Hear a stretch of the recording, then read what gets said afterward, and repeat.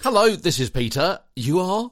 Hello. Glad to make your acquaintance. Tweet us Stuart on Twitter, TWEETERSTEWART. Welcome to today's episode of, say it with me, Get a Better Broadcast podcast and Voice over Voice. Talking about corpsing today. Yeah, dead good advice on studio corpsing. Touch on this today and tomorrow as well. What is corpsing? Well, it's laughing uncontrollably. The smallest reference to something odd may start you laughing in a studio. I mean, it may just be because you're in one of those moods. You got out of bed on the right side. Now, obviously, there's room for humour on air in a live radio situation, for example, or in a podcast recording. And, of course, many listeners can really easily forgive the occasional mistake. We spoke about that a couple of days ago.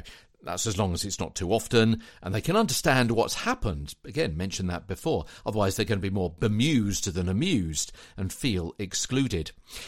If you get a fit of the giggles, look away from the cause of that fit of the giggles. Think sad thoughts. That's a way to get around it. You know, I could lose my job because of this. Dig your fingernails into your arm to give your mind something else to concentrate on.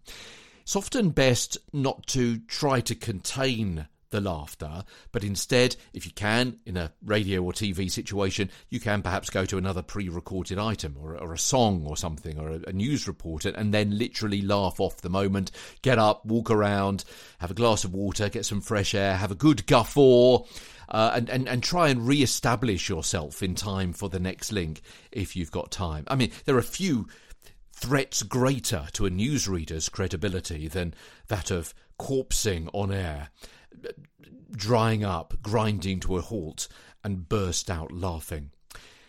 Why we get the studio giggles is the subject of tomorrow's episode of Get a Better Broadcast podcast and Voice over Voice.